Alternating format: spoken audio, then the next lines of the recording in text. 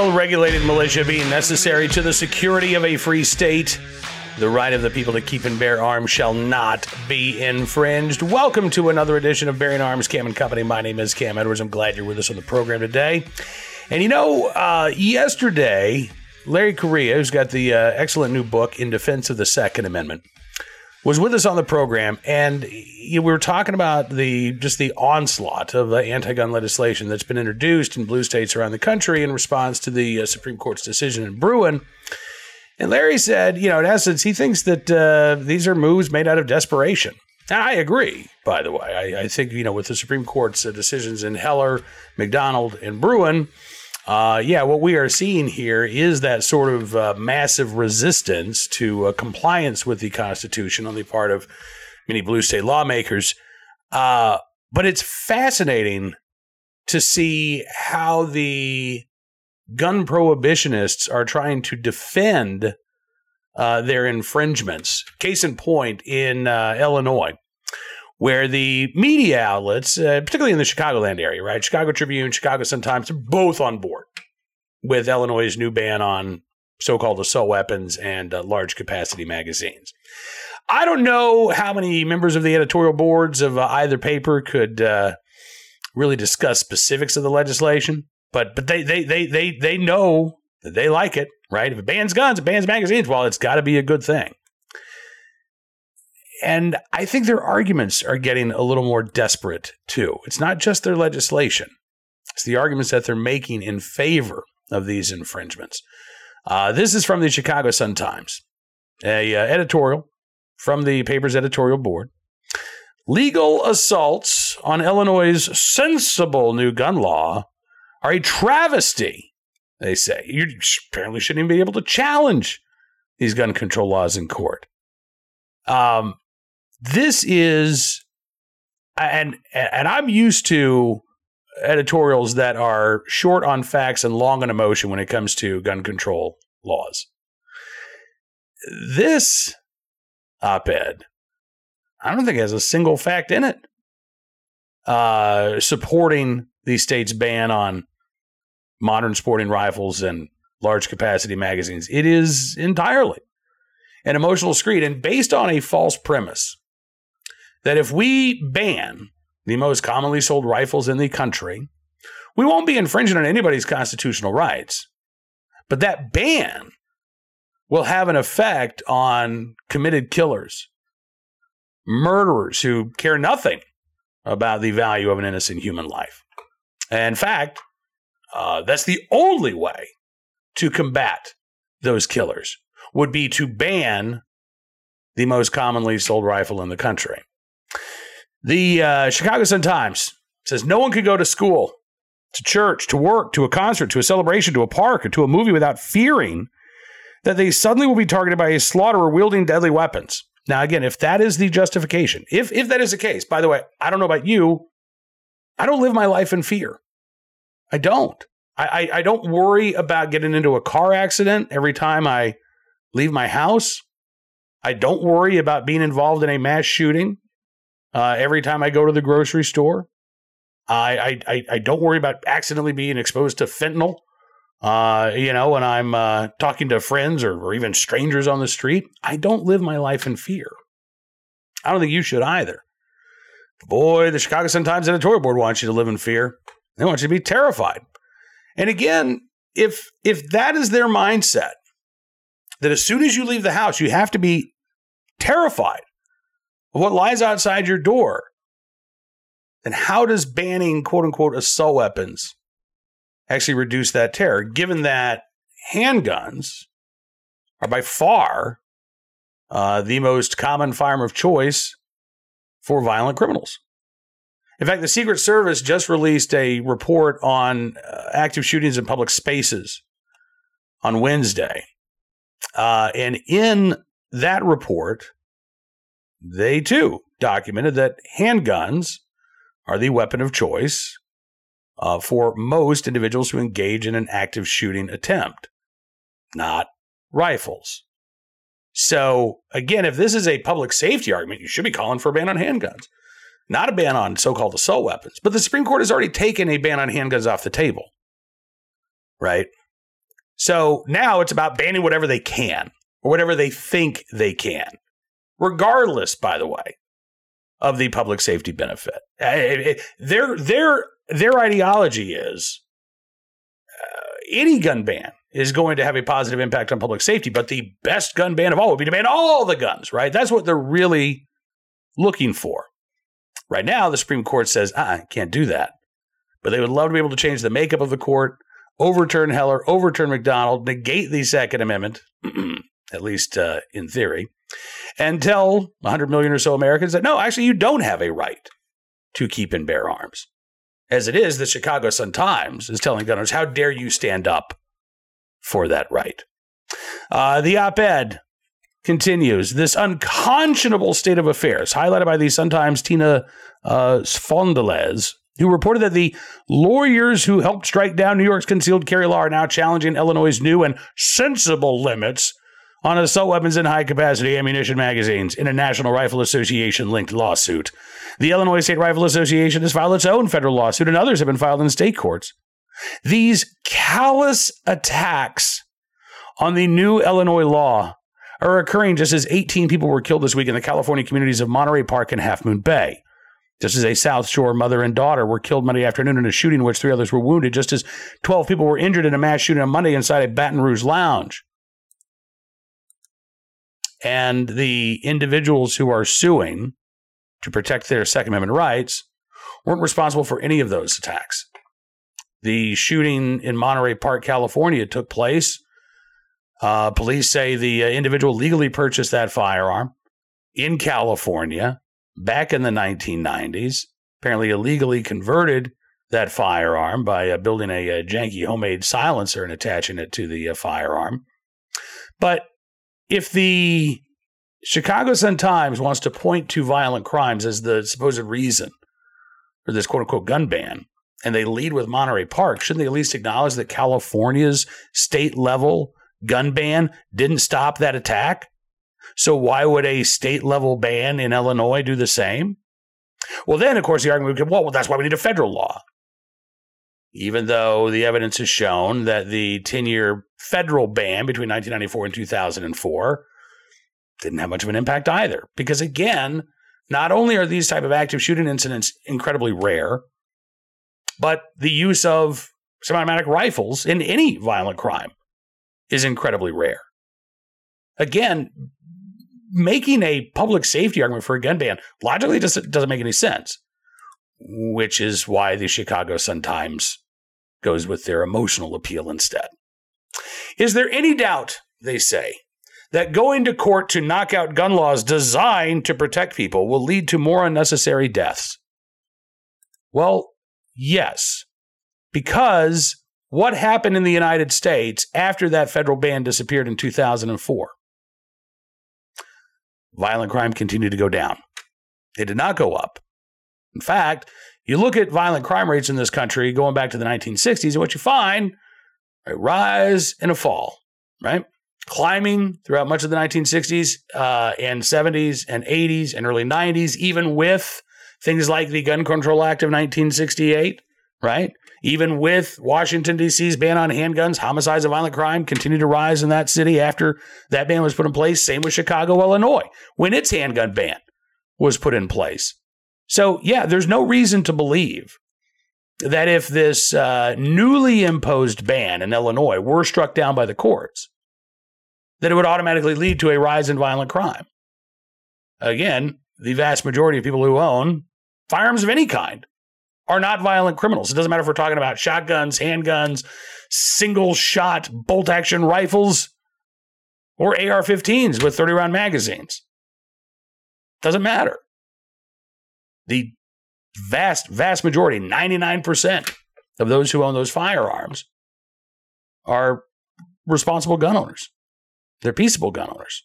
And by the way, they're exercising a constitutionally protected right. The Chicago Sun-Times wonders, why do we sit by as the law is twisted to give gunmen the right to kill us? Which, last time I checked, every state in the union still has laws against murder on the books. Why must we, they write, as Americans with revered ideals that are the envy of the world, allow the forces of gun violence to see us as nothing more than potential fodder for their weapons? Do our lives and health mean nothing more than that? Do some lawmakers, some high court justices, and gun manufacturers not see how the underregulated arsenal of firearms in the hands of those willing to use them grinds up lives? America now has more guns than people, they write. Has that made us safe, or are people dying every day? Again, not to be a buzzkill, but people were dying every day in this country before 1964 and the introduction of the AR-15 rifle to the civilian market. This is, again, it's stunning to me, this sort of, evangelical utopian idea that, well, all we need to do to stop all of the violence is just ban this gun over here. I was talking with Ed Morrissey and our VIP Gold members during our live chat on Wednesday, and I said some of the rhetoric that we're hearing now, and I hadn't even seen this op-ed at the time, but I would certainly apply this. It reminds me a great deal of the commentary and the predictions from pro-prohibitionist forces 100 years ago when the Volstead Act was taking effect. I think it was the weekend before the sale of alcoholic beverages was banned in the United States. There was an evangelist named Billy Sunday who gave a speech where he talked about how once prohibition took effect, domestic violence would stop, robberies would stop, parents would be, involved with their kids. A host of social ills would disappear almost literally overnight because the demon rum had been vanquished. Well, that's not what happened, is it? And in fact, a decade or so after the failed experiment in prohibition was put into effect, it was repealed, right? The American people, our forefathers, recognized, crap, that actually worked out like the opposite of what we were hoping for. And here we are a century later, and you've got this same sort of utopian belief that if we just pass this law, that will stop violent criminals. If we just pass this one law that's already in place in several other states that haven't stopped violent criminals, somehow it's going to be different here in Illinois. And at no point in this op-ed, at no point do the editors of the Chicago Sun-Times acknowledge that, in fact, we are talking about a fundamental civil right. We are talking, they don't even try to strike a balance, right? Which is sometimes what you'll see. Well, they've got to strike a balance between public safety. No, they don't care. They don't care about criminalizing a constitutionally protected right.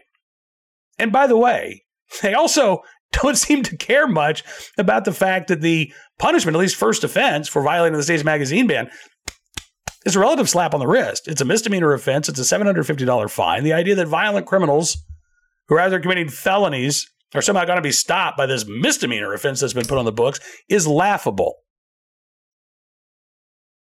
Listen, I share, and I know that the editorial board of the Sun-Times doesn't believe me because they don't think gun owners give a damn about anything but their guns. But I share their concerns about public safety. I share their concerns about violent criminals. But I don't believe, A, that it's constitutional to ban commonly owned firearms.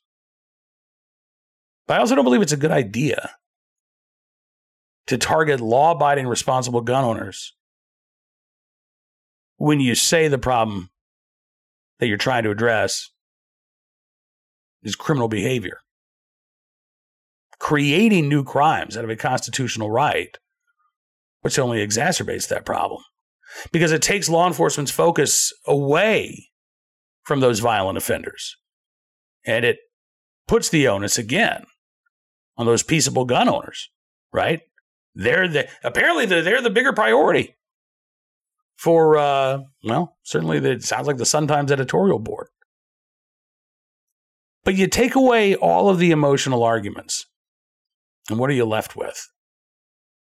You're left with the fact that the Sun-Times editorial board doesn't like the fact that Illinois residents are using the courts to defend their constitutional rights. And I don't know about you, But I think that's a pretty idiotic position to come down on, right?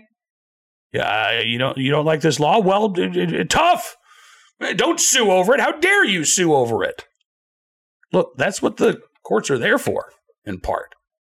And if if the state of Illinois, now this is going to be a real stretch of the imagination here, but if the state of Illinois and the Democrats were to ever pass a law, well, I say it's a stretch, maybe not much of a stretch.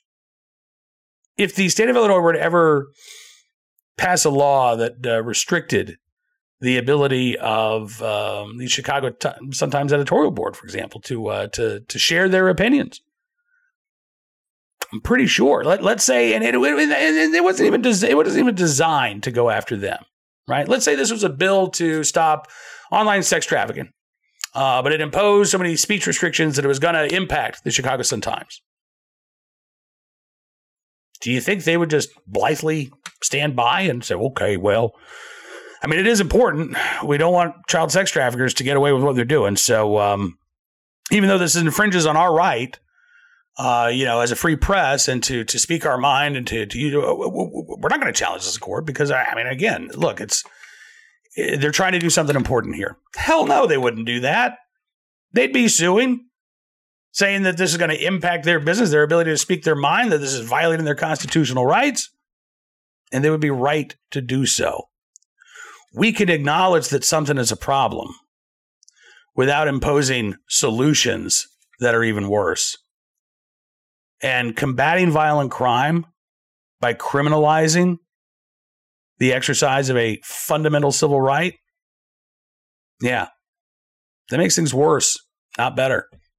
And I am not just hopeful, but I'm confident that the many legal challenges underway to Illinois' unconscionable attack on the right to keep and bear arms are going to be largely successful, which I suppose will give the Chicago Sun-Times editorial board a lot more fodder to complain about in the future.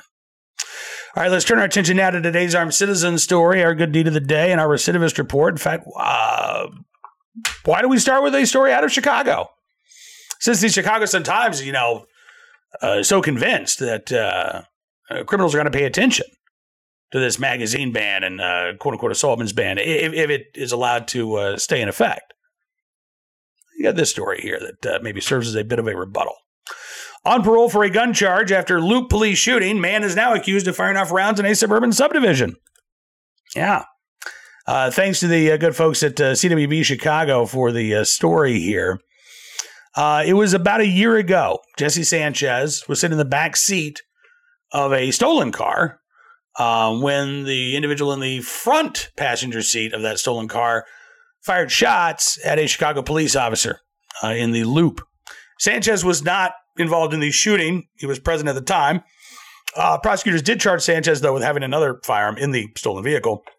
He pleaded guilty last summer in exchange for a 1-year sentence for possessing a stolen firearm. Again, that's what you get, right? I'm sorry, maybe not a stolen firearm, just one that he wasn't legally allowed to possess in a stolen car. And the guy in the front seat was shooting at police officers. And this is what you get in Chicago. You get a year that involves credit for time served and a 50% sentence reduction, which means that your year behind bars turns into no time behind bars. Instead, you get put on parole. Maybe you get an ankle monitor put on you, which was the case for Jesse Sanchez. Sanchez was apparently wearing that ankle monitor a week ago, last Thursday, when, according to a report by the Lake and McHenry County Scanner, he is accused of firing shots from a home-built firearm while walking in the suburban Chicago town of Grays Lake. Yeah, according to police, Sanchez left his girlfriend's home around 12:30 that afternoon after an argument, and then just started firing rounds into the air while walking between homes. Police reviewed surveillance videos, spoke with witnesses, including Sanchez's girlfriend, before they arrested him. They allegedly found a loaded 9mm ghost gun in his pocket, charged now with reckless discharge of a firearm, as well as 3 felon gun possession counts. Now, again, none of Illinois' current laws on the books seem to have had an impact on Jesse Sanchez. He is, of course, innocent until proven guilty in court, but based on the allegations from police, it doesn't sound like that slap on the wrist really did much to stop Mr. Sanchez from allegedly, once again, illegally obtaining a firearm. So, and those were felony charges, by the way. So when people are getting convicted of felony gun crimes and they're walking away with probation and an ankle monitor, again, even if I believed in the efficacy of a gun and magazine ban, which I don't, but even if I did, even if I were a gun control supporter, I think I'd be a little confused and befuddled as to why these battlefield weapons of war that shouldn't belong in anyone's hands are going to result in a slap on the wrist if somebody's caught with them. There is no logic to be found when you look at these gun bans. There's just not. They don't make any sense from even a gun control perspective, the way most of these things are currently written. If you're a gun control advocate, what do you want? You want to ban them. You want to ban them all, right? You want to ban the sale, you want to ban the manufacture, and you want to ban the possession, right? But, Illinois had their carve out. That'll probably disappear in a year or two if the courts uphold this ban. In Washington State, they're doing the same thing. Oh, no, existing owners, they're grandfathered. They can keep their battlefield weapons of war that nobody should own. I don't believe them. And frankly, you shouldn't either. Now, today's Armed Citizen story from Kentucky, where a homeowner held an unlucky burglary suspect at gunpoint until police arrived to take him into custody. Austin Epley being held in the Whitley County Detention Center on burglary charges. Sheriff's Office says a homeowner caught him in the act in his garage after he was seen on a trail camera. The resident apparently had been the victim of multiple break-ins, and so he said, forget this, man. Set up his trail camera in the garage and actually saw the break-in as it occurred. Was able to grab his firearm, walked into the garage, and then held Epley at gunpoint until deputies arrived a short time later. The sheriff there in Whitley County, Bill Elliott, says he wasn't at the scene, but, quote, my understanding is that he detained the suspect and notified law enforcement well within his right to protect himself and his property. Sheriff says that this has been a busy month in terms of break-ins. And he says the usual reason, people looking for ways to feed their drug habits. Epley gave an interview to a local reporter at WKYT's Phil Pendleton when he was at the jail and said that he was just looking for a place to sleep. He said, I'm homeless. I went inside, lay down to go to sleep. It was cold. I didn't know. I thought it was abandoned. Well, now you know. Glad to know that he's going to be okay. Hopefully, he gets the help that he needs and learns a lesson to knock and maybe ask, hey, do you think I could just, sleep in your garage for a few hours rather than just presuming that a home or property is abandoned and you are welcome to it. Finally, today's good deed of the day. In the right place at the right time, willing and able to do the right thing. A police officer in Woodstock, Georgia. I got to say, look, this isn't a huge story, but I love these little stories. There was a driver there in Woodstock who ran out of gas. He was right near a Sam's Club. And this officer in Woodstock, Officer Keene, rolled up behind her and helped push the car to a gas station. Not with his hand. He used a patrol car to push the vehicle to a gas station. Although at one point, I guess he did get out and push the car himself. The woman's daughter posted a picture and tagged the Woodstock Police Department on Facebook, saying he acted like it was no big deal. However, it was a big deal. He chose to be kind and help when he didn't have to. So thank you, Woodstock PD, for having such amazing officers. Woodstock Police saying that the officer went, quote, above and beyond. And we think he is pretty amazing, too. So, again, not a huge story. Maybe not even a life-changing story. But, when you are looking for ways to be kind to others, it's amazing how often those opportunities pop up. I'm glad to see that Officer Keene was in the right place at the right time willing and able to do the right thing for a woman in need. All right, that is going to do it for this edition of Bearing Arms Cam & Company. I do appreciate you being a part of the program today. There is a slight chance we'll actually have a bonus program for you tomorrow, but it might wait until Monday. We're trying to connect with Chuck Michelle out in California to talk about the latest on this Ebola case. I was hoping to be able to bring that to you today, but it might be tomorrow, might be Monday, but it is coming. And it's some intriguing news for gun owners. In the meantime, though, I hope you'll continue to check out BearingArms.com throughout today, where we, of course, are covering all of the latest information related to your right to keep and bear arms, the success stories, defending our rights, the challenges ahead, and more. It's all there at BearingArms.com. If you like what you see, I'd also encourage you to become a VIP member.